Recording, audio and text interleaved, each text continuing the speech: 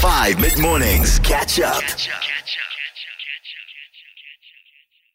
Is there a sort of, let's call it a non-negotiable rule of your house, of your household?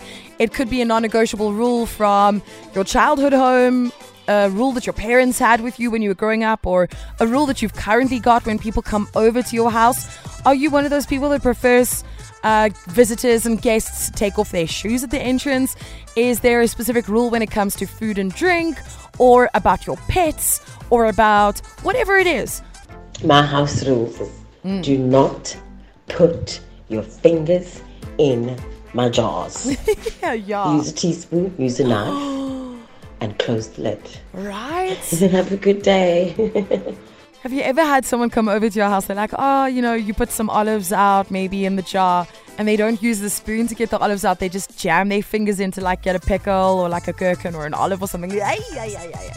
Good morning. Mine is definitely to use cup holders or placemats. Okay, I like cannot table. stand it if somebody puts something directly onto my oak table because it stains, for goodness sake. And any other table I have in the house, use a cup holder.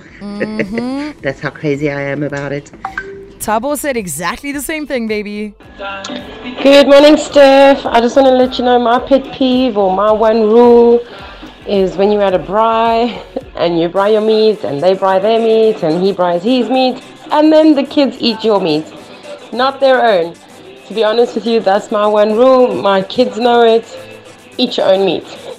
Meat's expensive.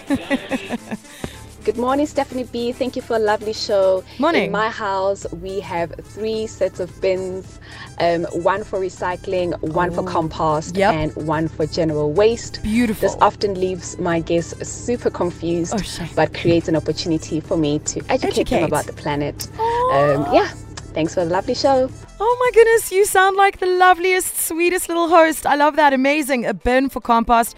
Absolutely beautiful. If you have a garden, that is also phenomenal. One of the biggest rules in my house is that, hey man, like I can withstand anything, but please, the bathroom, whether it be you showered or you took a number 2, just clean after yourself, please. Nobody wants that. I bought detergents for a reason, so please use those. I